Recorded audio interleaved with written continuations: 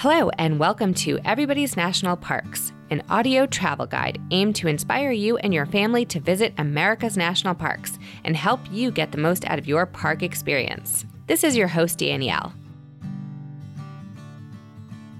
This is episode number 15.2, the second episode in our series on Saguaro National Park near Tucson, Arizona. In this episode, I speak with Cam Juarez, Community Engagement and Outreach Coordinator. Cam talks about what to see in the park and tips for visitors.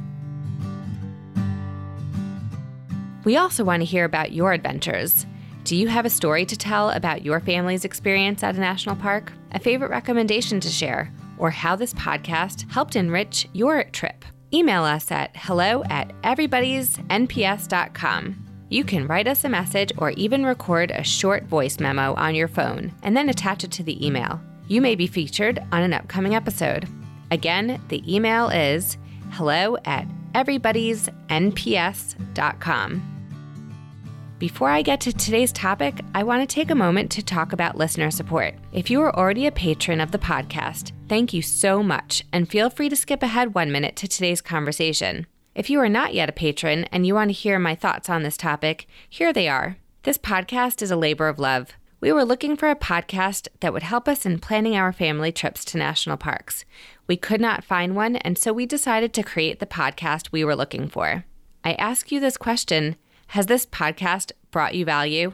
If so, would you consider becoming a patron by offering financial support? Patreon is a platform that allows for recurring monthly support for as low as $1 per month. You may find a link on everybody'snationalparks.com to support the show. Thank you for listening to this and for considering supporting Everybody's National Parks. Now let's get to the conversation. Hello and welcome to Everybody's National Parks. Today I have Cam Juarez with me from Saguaro National Park. He is the Community Engagement and Outreach Coordinator and also the Public Information Officer. Hi Cam, thank you so much for joining me today.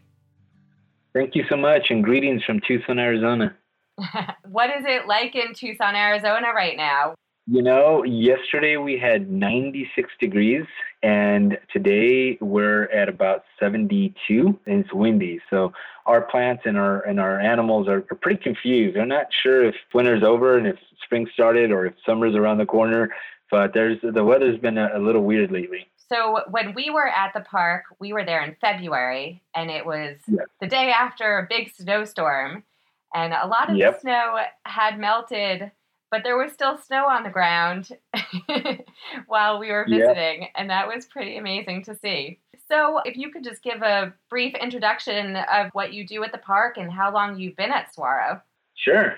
My position was created by the former superintendent, Darla Seidels, who is now the superintendent of Rocky Mountain National Park up in Colorado. She was very interested in the whole notion of relevancy, diversity, and inclusion, which was a major theme of the National Park Service going into 2016, which was the centennial, the 100th anniversary of the National Park Service. So she was incredibly interested in finding someone from the local community to help bridge the gap between the national park here and the community itself.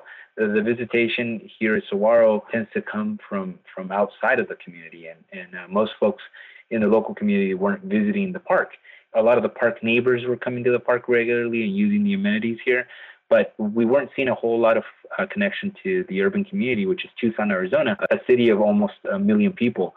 At the time, I was elected to the local school board.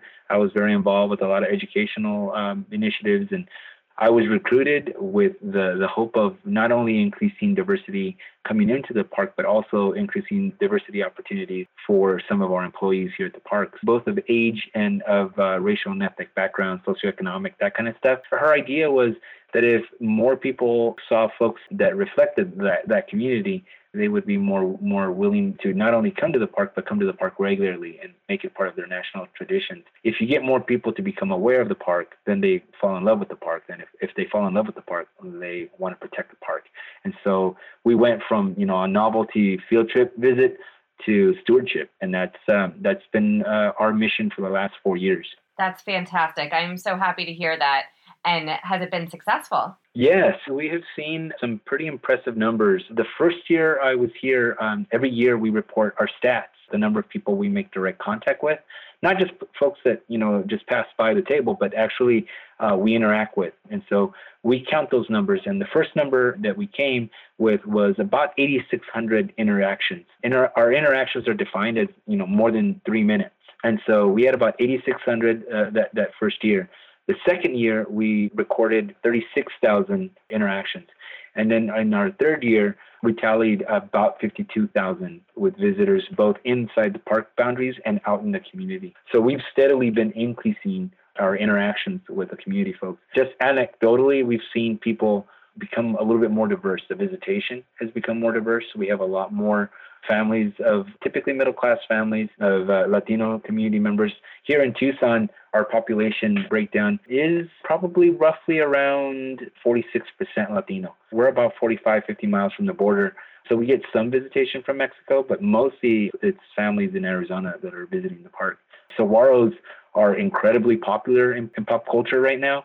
Anywhere you go, you can find people wearing saguaro socks, T-shirts, or whatever. And so that's, I think, had some element of effect on our park visitation. One of the guided hikes I did while I was there, the park ranger said, particularly in Germany, I guess Westerns, American Western films are very popular. And so you get a lot of German tourists coming to see the saguaros. Yeah, I think it's great. I think typically the question we get from our German visitors is, has Clint Eastwood been in the park recently?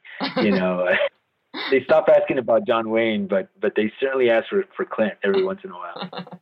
Well, let's get to the park. What makes up the park, and what is the difference between the eastern, is it Rincon? The Spanish word for it is Rincon, or like a little hideaway, a spot, if you will. So it's Rincon Mountain District. Okay, Eastern Rincon Mountain District and the Western Tucson Mountain District. So Tucson is surrounded, we're really in a valley. We have a national forest to the north of us. We have a national forest to the south of us. And on the west side, we have the two districts of Saguaro National Park. So we're surrounded by mountain ranges. Some of them get snow. A lot of them got snow this last winter. We are made up of about close to 100,000 acres. And I think we're the only park in the country that has two districts like that. But we are, more importantly, part of what we call the Sky Island ecosystem. The desert is all around us in Arizona, as you can imagine, especially southern Arizona. But these mountain ranges just pop out of the desert into higher elevations, 6 and 7 and 8,000 feet, in some cases close to 10,000 and 12,000 feet. These mountain ranges pop out of the desert, and they end up looking like islands when it's cloudy and the peaks are just peeking out. You can see it a lot when you fly into Tucson or fly out of Tucson. It's commonly known in the area here as the Sky Island chain. The other reason that that's the case is because our flora and our fauna specifically will migrate along those islands. Of the 100,000 acres that we have for Saguaro National Park, something that's also very impressive that most people don't know is that 77% of that is what we call wilderness area. So 77,000 acres, I think, plus are areas that are pristine, that are untouched, and that we go through great efforts to not use any sort of mechanical machinery, not even chainsaws or anything like that to do any trail work. Everything is done by hand, and we carry everything as much as possible through our mule teams. So we have our pack mules taking all of our stuff up the ranges. On the east side, you might have seen this when you came. And we start off on the desert floor, and we get all the way up into Ponderosa Pines at the highest elevation of 8,600 plus feet. Yeah, and are there different ecosystems in between, or is it just the two, the desert and the Ponderosa Pine? No, so the way we define it is if you were to, back in the day, decide that you were going to hike from the Sonoran Desert or the northern Mexican border and walk all the way up to the southern border of Canada, you would experience all the biodiversity from point A to point B. We're probably one of the most biodiverse deserts in the world. And we're also, a lot of it is attributed to the rain, but also to the variation in altitude. And so that's a big distinction between the east and the west, the West doesn't have Absolutely. the same biodiversity and elevation. Is that right? That is correct. The two districts are different in that the east side is a much larger park district. If we go to the east side, we'll see, the variation in the biodiversity. But on the west side, it's definitely lower elevation, but the concentration of saguaro forests are so dense, in part due to the fact that the local governments here have a lot of protections around their ecosystems. And so they protect a lot of these spaces through the Sonoran Desert Conservation Plan. So they have this layer that doesn't allow for any sort of development in a particular area. Back in, I think it was into the early 60s when President Kennedy added the Tucson Mountain District. We went from becoming a monument in 61 to becoming a national park. So we're quickly approaching our anniversary here. But going back to the differences, on the east side, we have brown bears, which most people wouldn't imagine bears in Arizona, specifically in our national park. On the west side, not so much. But the west side has a wider diversity of snakes, for example, and hummingbirds. And so we definitely have a diversity, not just in elevation, but a diversity in our flora and our fauna at either park. Yeah. What is the strangest animal, an animal that I haven't heard of, perhaps? I mean, I think my favorite strange animal, if you will, or animal that is rare to visitors from other parts of the world is the Gila monster. I think the Gila monster is something that is elusive, something that it takes a while. Even being at the park here for 4 years, it was almost at the end of my second year, almost approaching my third year, that I finally got to see a Gila monster, live and in living color. It was super interesting to see this thing, not only cross the road, but cross the road pretty quickly. And so they're an interesting animal in that they are poisonous. Their bite is one of these kind of lockjaw type bites, and they stay on your hand or whatever body part they choose to bite if you so happen to come into contact with them. They're smaller than one would imagine, and I think the name kind of throws people for a loop because they're not monsters. They're just lizards, right? And they tend to be smaller. But like I said, they're venomous because they use that venom to not only protect themselves, but also to capture some of their food. And it's the only venomous lizard in the United States. I would say that they're probably my favorite. Oh my God, this is one of those things you have to absolutely experience. But there are these animals that not only live for quite some time, but they bury themselves in the desert sand for most of their life. They come out to mate, essentially, and then they take care of business, and then they're gone. They disappear for some time. The other animal that one would not imagine, I think, is the elf owl. We have quite a few owls, but I think the elf owl is probably the most interesting of the owls to me because of their size. And they become a lot more prominent in the wintertime. And so a lot of our birds will go further south for the wintertime, but the elf owl tends to stay in the area during that time. And how likely is it for a visitor to see either one of those, the Gila monster or the elf owl? One of the parts of being a two-district park is being in close partnership with other entities. We have an internationally renowned desert museum called the Arizona Sonora Desert Museum, and it's probably only about 4 miles away from our main entry into our West District. And so if you really want to kind of have a full-fledged experience, you go down the road to the Sonoran Desert Museum. It's really not a museum. It's more like a zoo because they have quite a few of these species in captivity. So you're able to see some of these animals through some of the interpretation programs that they have there. In the park itself, it really is just a matter of time. If you're in the park during the time that they're active, you're likely going to see some of these animals. A few months ago, probably about close to a year ago, we had some of the gentlemen from the public broadcasting system, from PBS, from one of the kids shows, Kratt Brothers, K-R-A-T-T Brothers. My kids love that show. Oh my God. My little boy's all about it. So they were here, and we spent 2 days with them. And on the first day that we spent with them, we had the camera folks with us, and it's a really low footprint. It's a very small team of the production team. And we were not able to find any of the animals that we were looking for, including the Gila monster, on that first day. It wasn't until the second day that we were able to find the Gila monster and some of the other birds that we're looking for. They were looking for some birds of prey, and they were looking for the black-tailed rabbit. So we were able to find some of those creatures on the second day, but it was almost in the middle of summer, and we were out at probably 4:30 in the morning, and we were not able to find any of these creatures, because these creatures, they love that early morning light, but after that they tend to shade. It's important to recognize that if you are going to look at these animals, they're going to find you. You're not necessarily going to find them. Oh, and the Gila monster, if you encounter it, is there any danger precaution, or if you just keep your distance, it'll stay away from you? I mean, like most wildlife, they're not coming to get you. They're definitely going to try to get away from you as quickly and as safely as possible.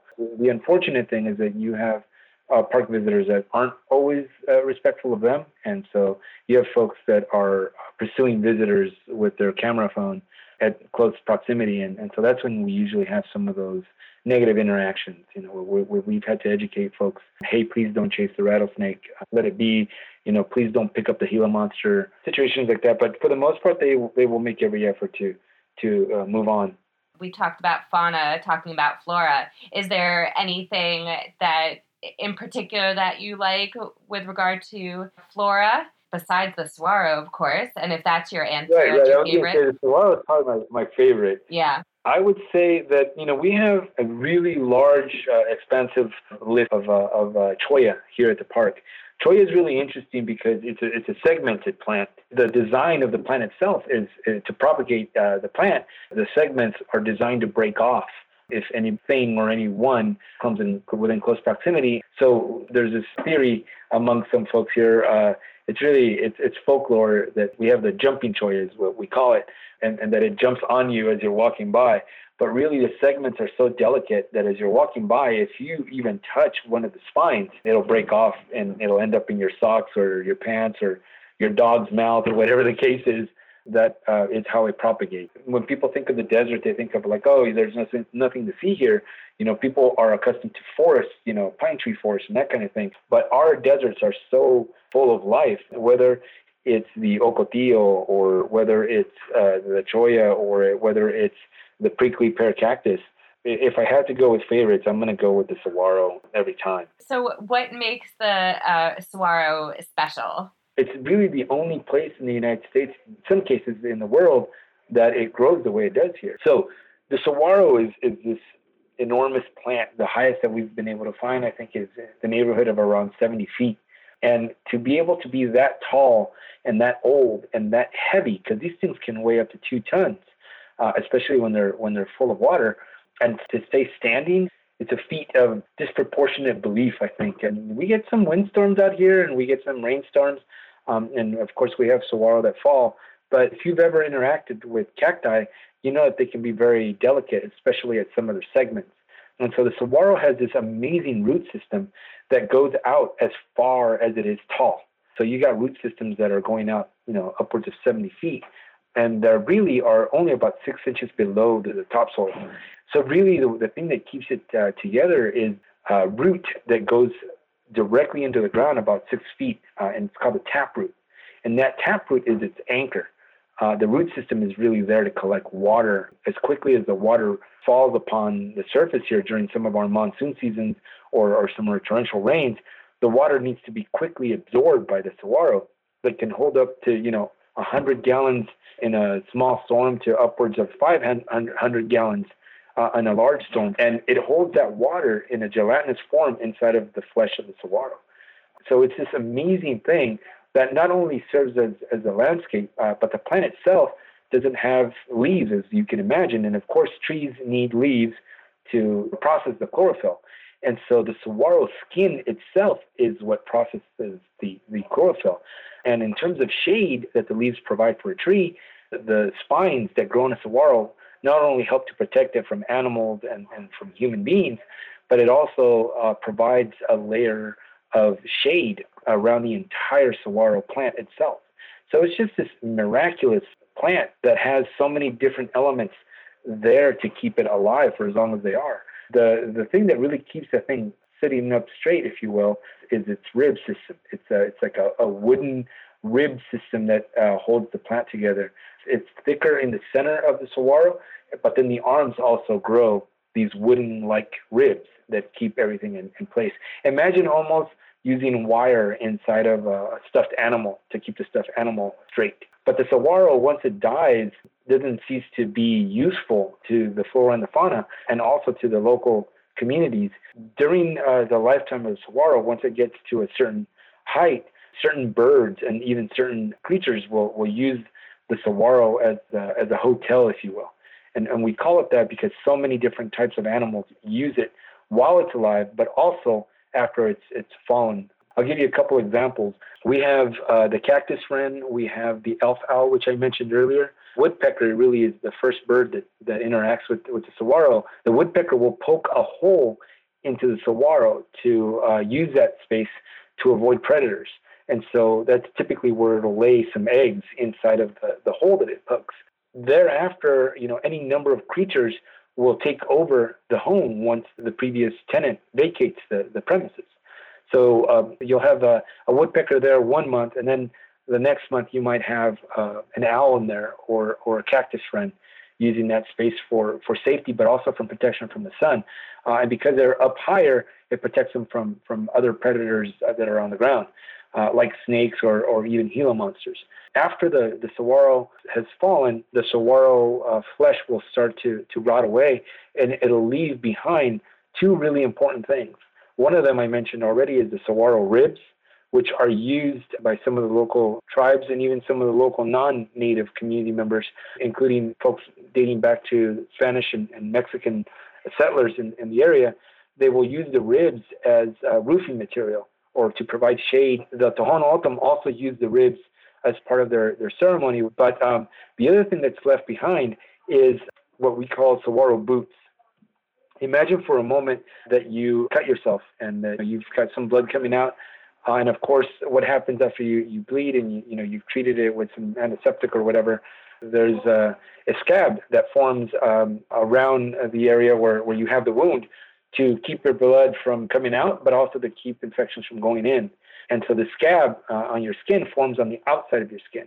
With saguaros, because of all that water and the gelatinous stuff that's inside the saguaro, that stuff can leak out. If a woodpecker, for example, pokes a hole in there, the saguaro will immediately form a scab, but on the inside of the saguaro. And it becomes a hardened skin. When the saguaro falls and the flesh falls away and the ribs start kind of coming apart, we will likely find what we call the saguaro boot. And it almost looks like a boot, and it feels like a dry gourd that has been used by tribes and other people to use as a container, but also to carry water. It's also used in ceremony sometimes with some of the tribes. But we use it as an educational tool. We'll take the saguaro boot out to events and show it to kids. Tarantulas also tend to use it as an apartment, a condo or a bed and breakfast or even an Airbnb, if you will. And so different creatures will use it. Scorpions, other types of spiders will use it. Centipedes will use it. The use of the saguaro goes on for hundreds of years if used appropriately. Another thing that I would say is saguaros will put out about 1 million seeds over their lifetime. And those seeds come from the flowers, but more importantly from the saguaro fruit. We call saguaros trees because they act just like trees. They process chlorophyll. They produce flowers. They produce trees. They serve for our bees and our birds that are part of our biosystems here. That we have these pollinators that are using the saguaros. So birds, bees, bats. I mean, those three bees will pollinate these flowers and eventually produce the fruit that is part of the ceremonial components of the Tohono O'odham. And it's a sweet berry that the Tohono O'odham use for the ceremonial wine. It's really high in protein, so it's an important part of their diet. Some of the stuff is even used to produce a particular kind of flour that they use to make a special bread. They also will make candy. But this stuff is produced in the summer. The Saguaro Fruit Harvest Camp, recently we lost a woman who traditionally had been maintaining these traditions and these camps as part of a special use permit that the tribe takes out with the National Park Service. Stella Tucker was a woman that had been carrying on with this tradition for close to 40 years. Her daughter, Tanisha Tucker, recently has taken over that permit and that tradition. And they primarily hold these traditions for the Tohono O'odham people, but Stella and Tanisha have both been very open to inviting the public to understand how the harvest, or the biododge as they call it, has become very popular here in Tucson. I'll talk about during the summer. We lost, like I said, Stella during the shutdown. So recently we had an opportunity to invite a lot of members from the Tohono O'odham community, specifically her family, to come to the park to honor her and to provide her with an arrowhead, which is what we provide employees of the National Park Service. But there's a special arrowhead that we provide to civilians to honor them for the work that they've done for the National Park Service and specifically for our park. So we're happy to be in that partnership with them because it's that close connection to First Nation peoples, but also to honor traditions that are, millennia old. What a wonderful partnership and collaboration. That just sounds amazing. I wanted to ask you about the water because I did see so much water only on the east side. I saw waterfalls and I saw streams, but I also saw a wash from the snow melt. And so I wanted to just get a quick idea of how much water is there on a regular basis. That waterfall, for example, that I saw on the hike I did, which was the Garwood Loop, starting at Douglas Spring Trailhead. Will you see that waterfall at any time of year? Absolutely. And, we have a lot of perennial water sources.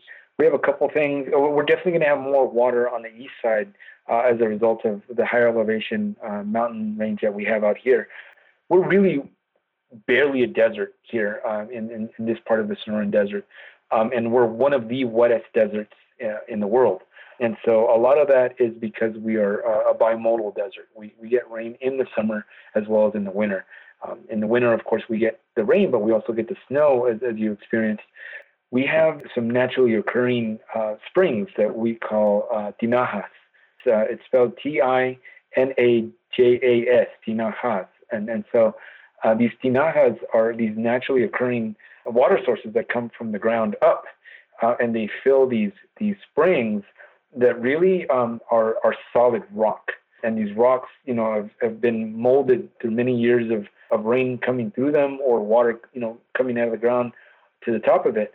But it's the reason why we have the biodiversity in our plants that we do. We might have ocotillo, prickly pear, and choyas and all that stuff we talked about, but we also have palo verde trees and mesquite and ironwood trees. We have creosote and we have grasslands that transition into these ponderosa pine forests as we go north. So all of this is collecting water on the east side. On the west side, we don't have as much of that, so we'll see more of the manzanita and the juniper and that kind of stuff that doesn't require as much water. But if we were to think about these perennial water sources as, being on one side or the other, we also have to be cognizant that we have this bimodal desert that I mentioned earlier. And during the monsoon season, which is typically between, June and July for a start time, we're seeing that move a little bit further down the road. And it used to happen almost on the dot in early June, and now it's happening more in July. It tends to go a little later as well. But this last year, we had so much rain that is probably the reason why we had the snowfall that we did. That water will stay below the surface in most of our washes. But if you dig in any of our washes, you dig about a foot in and you'll start seeing the wetter soil. I'm sure if you dug down far enough, you could probably find water collecting. I know folks that have lived here in Tucson all their life that say they used to be able to go in the desert, dig a hole about 6 inches deep at the beginning of the day, and then in the afternoon the water would come to the surface of that hole. So there's water present, but most of it is just below the surface. And so we have plenty of washes that during the summer will flood almost instantaneously because there's already saturation below the surface. The sun just keeps the top layer nice and dry. I see. Well, that's fascinating. I did not know that before I went, so that was really interesting to see. Just water everywhere. So let's get to some tips for visitors. How much time do you suggest ideally for a family visiting the park? Well, it depends on what you're looking to do. We're not a recreational area, so we're not kind of being all day kind of thing. But we have over, close to 200 miles of trail that you can hike. We have loops that you can bike. We don't encourage dogs on our trails because of the wildlife here. The javelina tend to see dogs as predators because of their bad vision. And so they tend to attack not just the animal, but they'll tend to attack the people that might be tied to the animal through a leash. For example, you've heard a lot about the super blooms that are happening all over California. Yes. They're happening here in Tucson as well. I mean, in Arizona, the super blooms have been happening everywhere. So if it's a matter of wanting to get that selfie, we might get somebody to just drive here, take their selfie, maybe drive the loop. And that, depends on if you're taking a longer version of that loop, it can be up to 8 miles. Or you can take a shorter, quick drive, and that might take, maybe half an hour. You could be here for 10 minutes. You could be here for an hour. You could be here for 5 or 6 hours. We have noticed that different visitors recreate differently. And so traditional park goers will typically show up with water, with a picnic in some cases. They use one of our picnic areas, take a quick hike, and then they're gone. We have some grills that we can use when we're not in high fire season. And so people will bring some chicken, some carne asada, if you will, and they'll be here for hours. And some of those folks they might be their first visit, so they might go for a couple hikes. They might drive from one park to the other, like you guys, for example. Right. We highly encourage folks in the summer to come into the park before we open and leave by 9 a.m. Have finished our hikes by 9 a.m. And typically we encourage them to come into our visitor centers at that point. So the fall, as the temperatures start falling in late fall, that's when we're going to see our visitation shoot up again. So I would say in terms of tips, winter is amazing. If you want to do some backcountry camping, winters here are mild enough that if you have a nice 20-degree sleeping bag, you're going to be great. Springtime, as you get into March, I think our busy season is probably November through early April. Okay. And that's when you're going to see the park be the busiest. In fact, recently we put out a press release saying, look, we don't have a whole lot of parking spots. If you want to come see the park, the high time for visitation is going to be between 9 a.m. and noon. After that, that's when you see a fall in the visitation. And so if you're local or if you have the opportunity to come a little later in the day, we highly encourage it. Maybe come for sunset. Summer is, if you really want to visit the park, sunrises here in the summer are incredible. We're making more of an effort to provide more water stations. Water is incredibly important during the summer here. Your pH balance is different than what it is here in the desert. Mm-hmm. So your body is already losing some of that hydration. And so if you're thirsty, while you're on a hike, you're already pretty dehydrated. So, we have this motto here that we use with folks is, if you do have water with you, if you're halfway down, turn around. You don't want to die because you didn't have enough water. And that's typically our search and rescue missions is looking for folks that didn't have enough water. Mm-hmm. We'll see visitors show up here with a plastic water bottle, a tiny, half-liter bottle. And even in some cases, some of those smaller individual, 6-ounce, 8-ounce bottles. And we're like, that's nowhere near enough water for you. It's definitely one of those things that we watch out for. So really early fall, summer, you kind of want to stay away from midday hikes or very lengthy hikes. But really spring and winter or even early fall are perfect times for hikes. So I would say, just be prepared to have, some sun protection, some water, and you're good to go year round. That rule applies just year round. And is there any sort of rule of thumb for how much water to bring with you? It really all depends on the person. It depends on where you're from. If you're from the Southwest, you're going to be a little better off than someone, say, from Minnesota, right, where your skin is going to be a lot more plump with hydration. This is the biggest challenge because the longer the hike, the more water you need to carry. Because once you're past that point, there are no water opportunities. And so you got to carry as much water for yourself as possible. So try to carry at least a gallon per person per hour on a hike. If you're taking a half-hour hike, stick to a half hour and maybe carry, a liter or two of water with you. I would say if you can carry more, the more you can carry, the better. Right. But certainly hydrate before you start the hike. Most people say, I don't want to drink a lot of water before I start my hike because you don't have any restrooms out there. Well, it's nature. We prefer that you go out there and, if you have to, than not have enough water if you're going to go on a longer hike, or if your hike was longer because you missed a turn on the trail and you ended up somewhere you didn't want to be. But I would say that most of our rescues are related to a lack of water. Right. We always end our conversations with a question to all of our guests, and that is, can you share a special moment, a special experience, anything that's happened to you in the park where you took a moment and thought, this place is really special? Prior to joining the Park Service 4 years ago, I was always an outdoorsy person, and there's so much to do here in Tucson as it relates to hiking and trail biking and stuff like that. There's just a lot to do, and we're very fortunate to have the weather that we have here. Interestingly enough, prior to becoming a park ranger here at Saguaro, I had never been to the park, nor was I as familiar with everything that I am familiar with now. So every time I go on a hike, there's something special. We have petroglyphs that are, thousands of years old, and we have pictograms in some spaces that we don't often share with the public because, we're afraid that people are going to damage them and that kind of thing. But they're out there, and if you go on a hike, you're always going to find something. And every time I go out with any of our ancestral rangers and some of these young people that are typically younger than I am and are sharing part of their culture with me, it's always an incredible experience. And we talk about music or food or smells that take us back to a particular happy moment in our life or a memorable moment. It might be a hike that you took in honor of a parent or a sibling or a family member that passed away. A lot of that happens here at the park, and so there's different things to connect you to that. So I would say becoming familiar with some of the plants here that smell of rain, when you exhale some breath on them and you realize that the moisture activates that smell, and it's that smell of rain in the desert that is just so incredibly difficult to describe unless you've experienced it. So I would say in closing, I would invite folks to make it a point to try to get out here to experience this.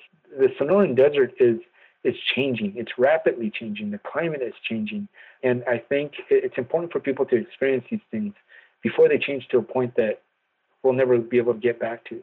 When I first visited Glacier National Park and saw Grenier Glacier, it was this thing that, as I understand, is no longer the same experience that I had when I first went. And it's the same thing here in the desert. Just because it's the desert doesn't mean it's always going to be the same.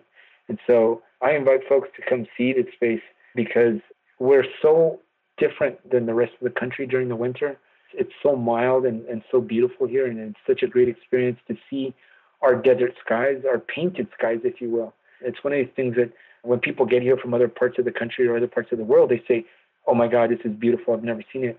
And even people here in town sometimes will take it for granted until they're actually in the park. And so when they see that and they experience that, it becomes memorable and it becomes something you want to protect. And so that's what we're looking to do, is we're looking to have it be enjoyable to people, but also we want people to become stewards of these beautiful spaces. Thank you so much. What a great note to end on. Cam Juarez, Community Engagement and Outreach Coordinator at Saguaro National Park. Thank you so much for joining us.